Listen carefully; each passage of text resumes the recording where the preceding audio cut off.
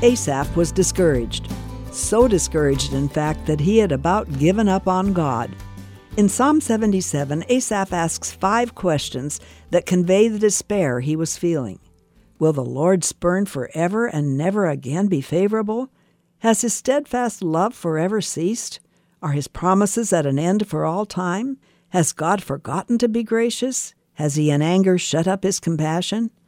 Asaph tells us he cried aloud and couldn't sleep. He was in a bad way.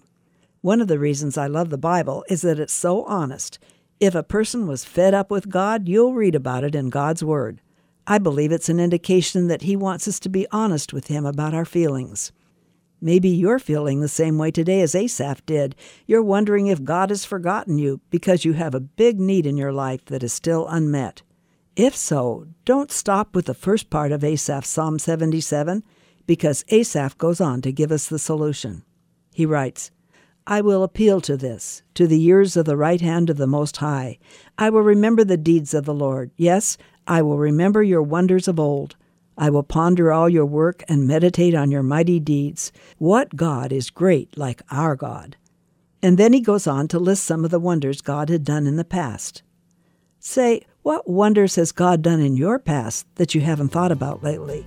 He is the same God today. Hold on. Know that he hasn't stopped loving you or forgotten you. In his time, he will answer with exactly what you need, for there is no other God like him. You've been listening to Encouraging Words with Darlene Sala. Visit guidelines.org for more.